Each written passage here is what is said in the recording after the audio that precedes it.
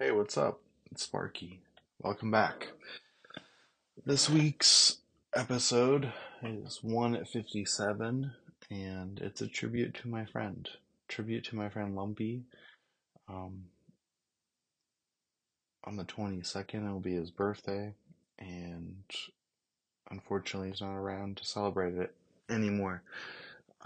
He would have been 36 years old. He was an amazing friend, wild, caring, larger than life, funny, troublemaker, but in a good way. And this is a tribute to him. One of the things I do to deal with this pain that'll never really, it'll never go away. It'll just be something I have to deal with and be a part of me forever, but in a much better place than I've ever been with this stuff. It's been 14 years almost, and I've learned a lot and come a long ways, but something that I just can never shake are some of the good stories, and this is one of those stories. Unbelievable, but nonetheless a story about my friend, and it's what helps keep him alive. It's called On a Rim. When you're a hillbilly growing up on the outskirts of a famous rodeo town and want to party outdoors, there is one place to go: up the Molalla River. A lot of high school dreams were made and broken up there. My junior year, we lost half our football team's starters to a terrible party that got broken up by the law. But that's another story. The Molalla River corridor stretches for miles up into the hills of the Clackamas County and goes on past the town of Molalla for at least 20 miles or more that I know of. Probably more. Rumor has it there is an army base or armory of some sort up there. I'd seen a few instances of convoys of green Humvees and other big trucks driving around there very seriously. A dense wooded area, once the playground of freak shows like the Green River Killer. Very secluded, and the locals have always used that to their advantage, and you can bet your ass my buddy Lumpy and our friends and myself followed suit. Cops would show up occasionally, but that was due to some wise-ass snitching, a convict on the run, or someone crashing their rig, or the party information getting leaked on the early days of social media. Sorry for the dry throat, jeez.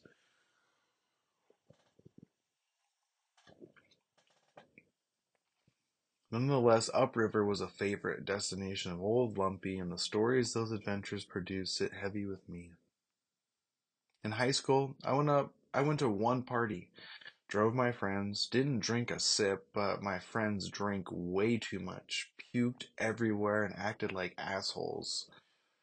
One was so drunk that we had to literally throw him through our other friend's bedroom window because he couldn't stand or walk. I didn't feel an ounce of bad when he went end over end through the window and landed ass up on the floor next to the bed. They also had to wrestle in a tournament the next morning, and karma took care of that. I didn't get my first taste of the keg parties and horse fucking around upriver until I had finished my first year of college. The second night of summer vacation that year proved to be epic. Lumpy showed up at my house in a new car, a beat up 1990s, maybe late 80s Chevy Blazer, forest green with a cream top, probably only running on 5 of the 6 cylinders it had. Lump had somehow souped this fucker up. Nothing new, but the kicker was that it had no muffler. Loud was an understatement, but that was the way he liked it, and I couldn't help but love it too. It turned heads in all the worst ways, and we laughed all the way to the store to get some errands done for his mom. She told us to be careful on that goddamn box with those bald fucking tires. vividly remember that. Finally, I realized on this drive we had no music, and this was a high crime in our circle of friends. I pointed in the direction of the loose and dangling wires where a radio should have been. Lump, where the fuck's the stereo? I shouted. No need for a stereo when your rig sounds this hot, Sharkles, is all he could say. I had a madman on my hands, and I couldn't be happier. Your average Joe would have been put down with that type of philosophy. Not Lump. He was not human. He was more than human. He was a hybrid. He was an unstoppable energy. In the same ballpark as a superhero, but without all the super bullshit. Just true grit, toughness, and no fear. In the midst of running around town for Lumpy's mom, we got word there was a party brewing for the night. Upriver, Lumpy said. He spoke the magical words in a very frightening way. His eyes grew large, and he got that wise fucking smirk on his face that equaled trouble. We're going to get shithoused, dude. He smiled and hit the gas. We blasted some townies with the unmuffled sounds of Lumpy's chariot, and I flipped the jokers off. No time for lanes. We must get our party pants on.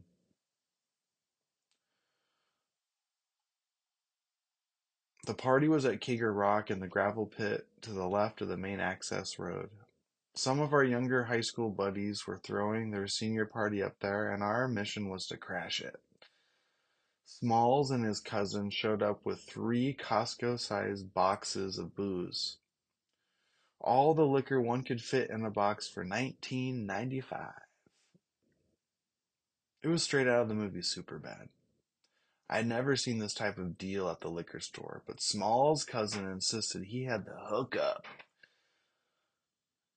However, this dude was 3 sheets to the wind, and I got the sense he was old enough to work at the liquor store. That was nothing compared to the fact they didn't know what was about to go down with this party. Earlier in the day, when Lump and I had found out about the party, we both got on the horn and let all the jokers know where the party was. Word spread like wildfire. Things took off organically like the good old days of parties. Text chains and phone calls, or running into them driving and eating out or at a grocery store, and we would just say, "Hey, do you hear about the party?" People just kept showing up. They couldn't believe all the free booze. Smalls kept telling Lumpy and I to watch the boxes, and we said, "All right," but just watched people take the booze. We took our fair share as well. I didn't have any money at the time. Lumpy and I were professional can collectors. Shout out to the old Thriftway in Malala that had the sneaky bottle and can return in the back. That fueled, fed, and bought drinks for us for a few summers. Staff knew us by name, and we always saw the people we didn't want to see from school when we went. What a trip.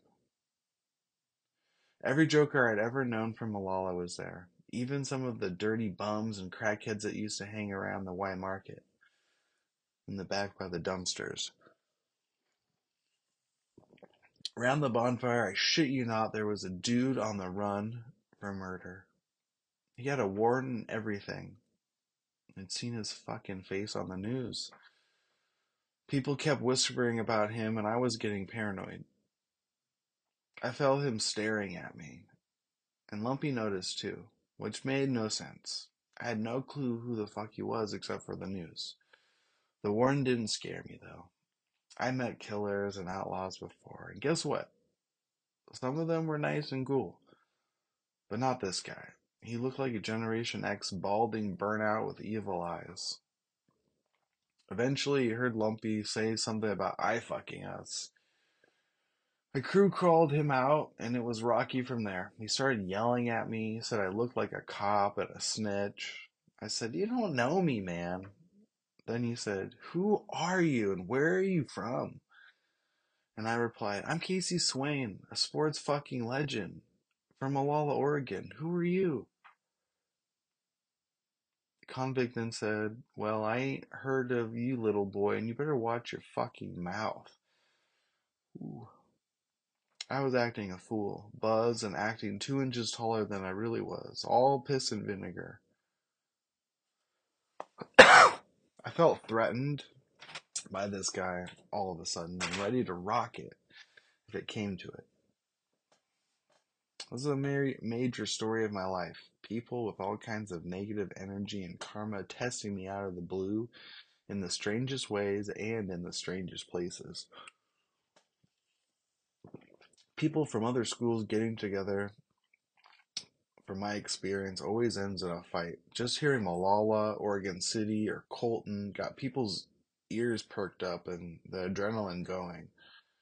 The fat bald wankster got all sorts of people riled up and the party started to move into chaos.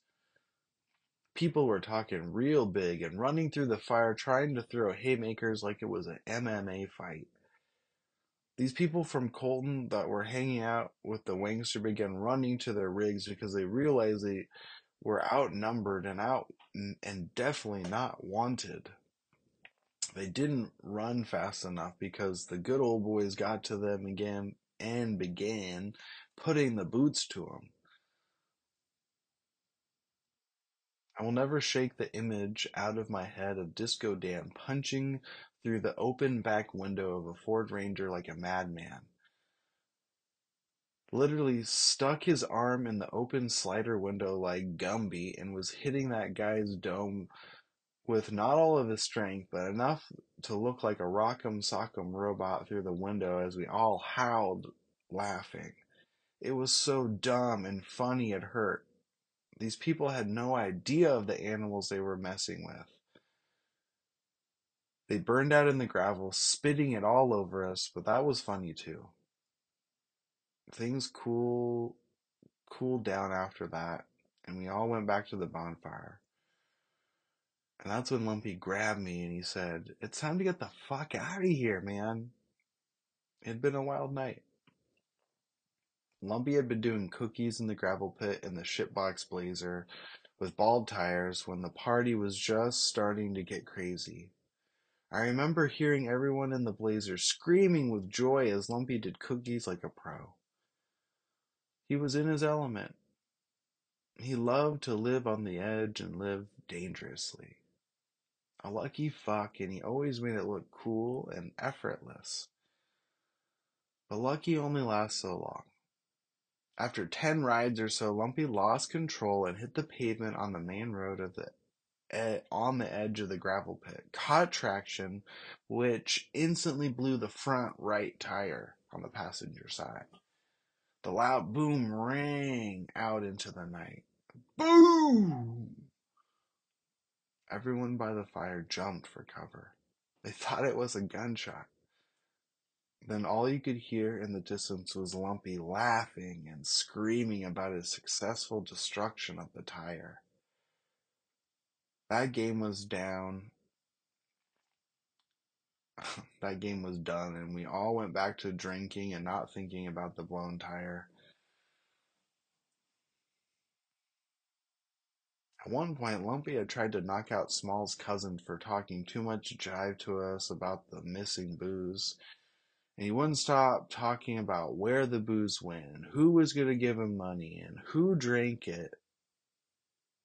And we laughed, but he didn't. He just kept talking like a fool in circles. The cute girls were puking behind cars, and this one crazy cowgirl walked right into one of Lumpy's haymaker punches that were destined for Small's cousin's dumb mouth. Crazy thing is, that cowgirl got right back up, unfazed, and started beating the piss out of her boyfriend who laughed at Lumpy's terrible misfire. We were telling her to get back and not to get in the middle, and she walked straight into it. Lumpy was right. It was time to go, but we couldn't drive for many reasons. I said, "No, man." "Shut up, dog. We're leaving," he said. "No, it's not happening, Carrie. We cannot drive." I never called Lumpy by his real name unless times were serious.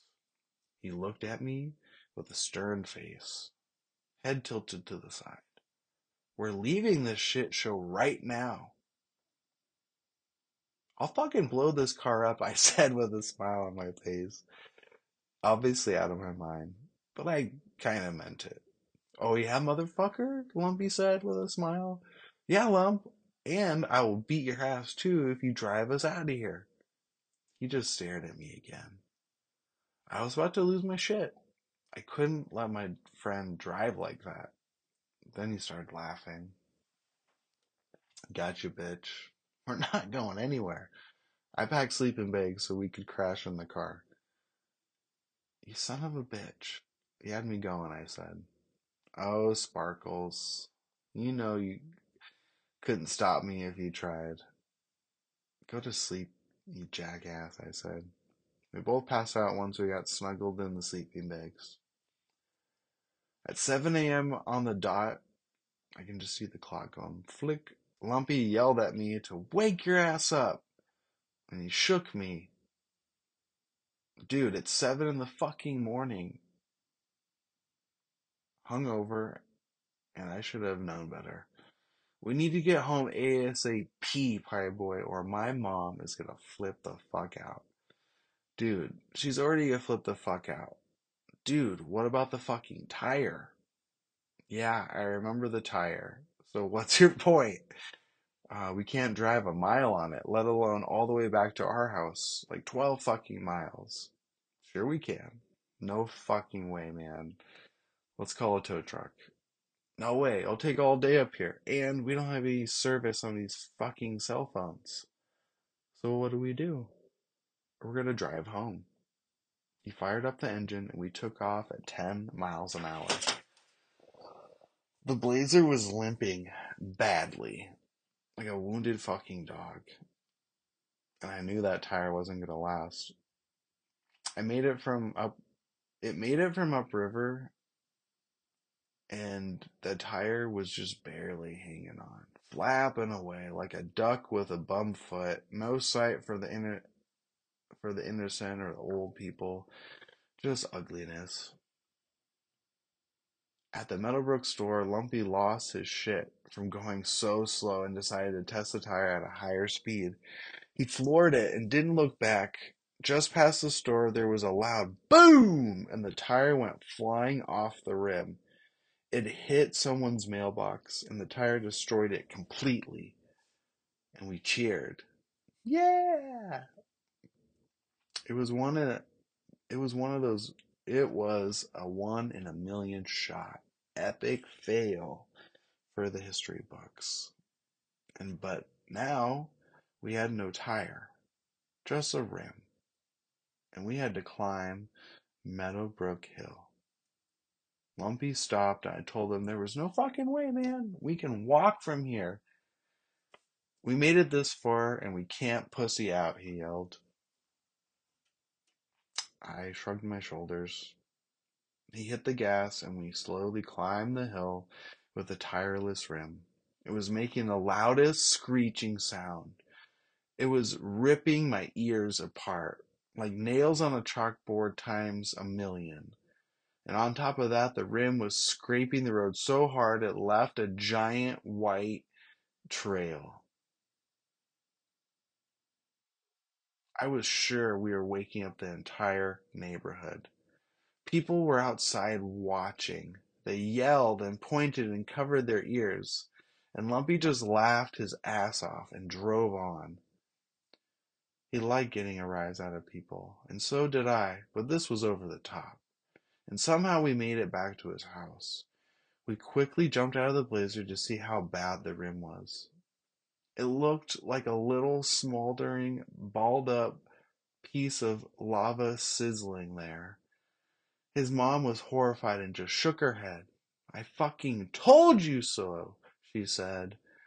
And it was this amazing thing she loved to say to him, and when she got the chance, she always doubled down. And that Joker just took it as a challenge.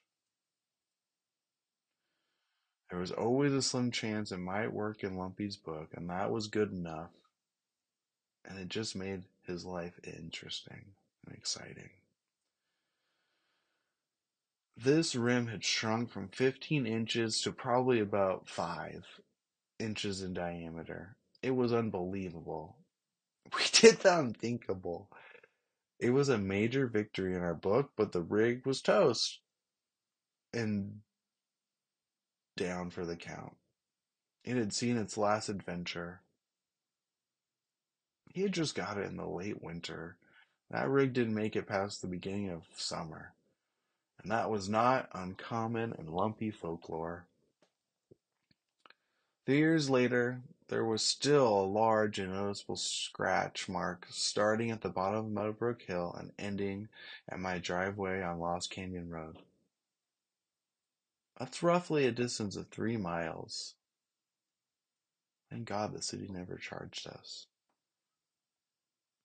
Sounds epic, right? Try living it. I love you, Lump. Always keep you alive with these stories, bud. And anybody listening, you lost a loved one or anything you loved or any person you love, you do have to let go, but it doesn't mean you have to forget. And it takes a while, but the best medicine is try to find the good stories, the positive stories, the happy stories, the funny stories about the things and people that you've lost, because it makes it a lot easier. Happy hunting. Until next time, peace.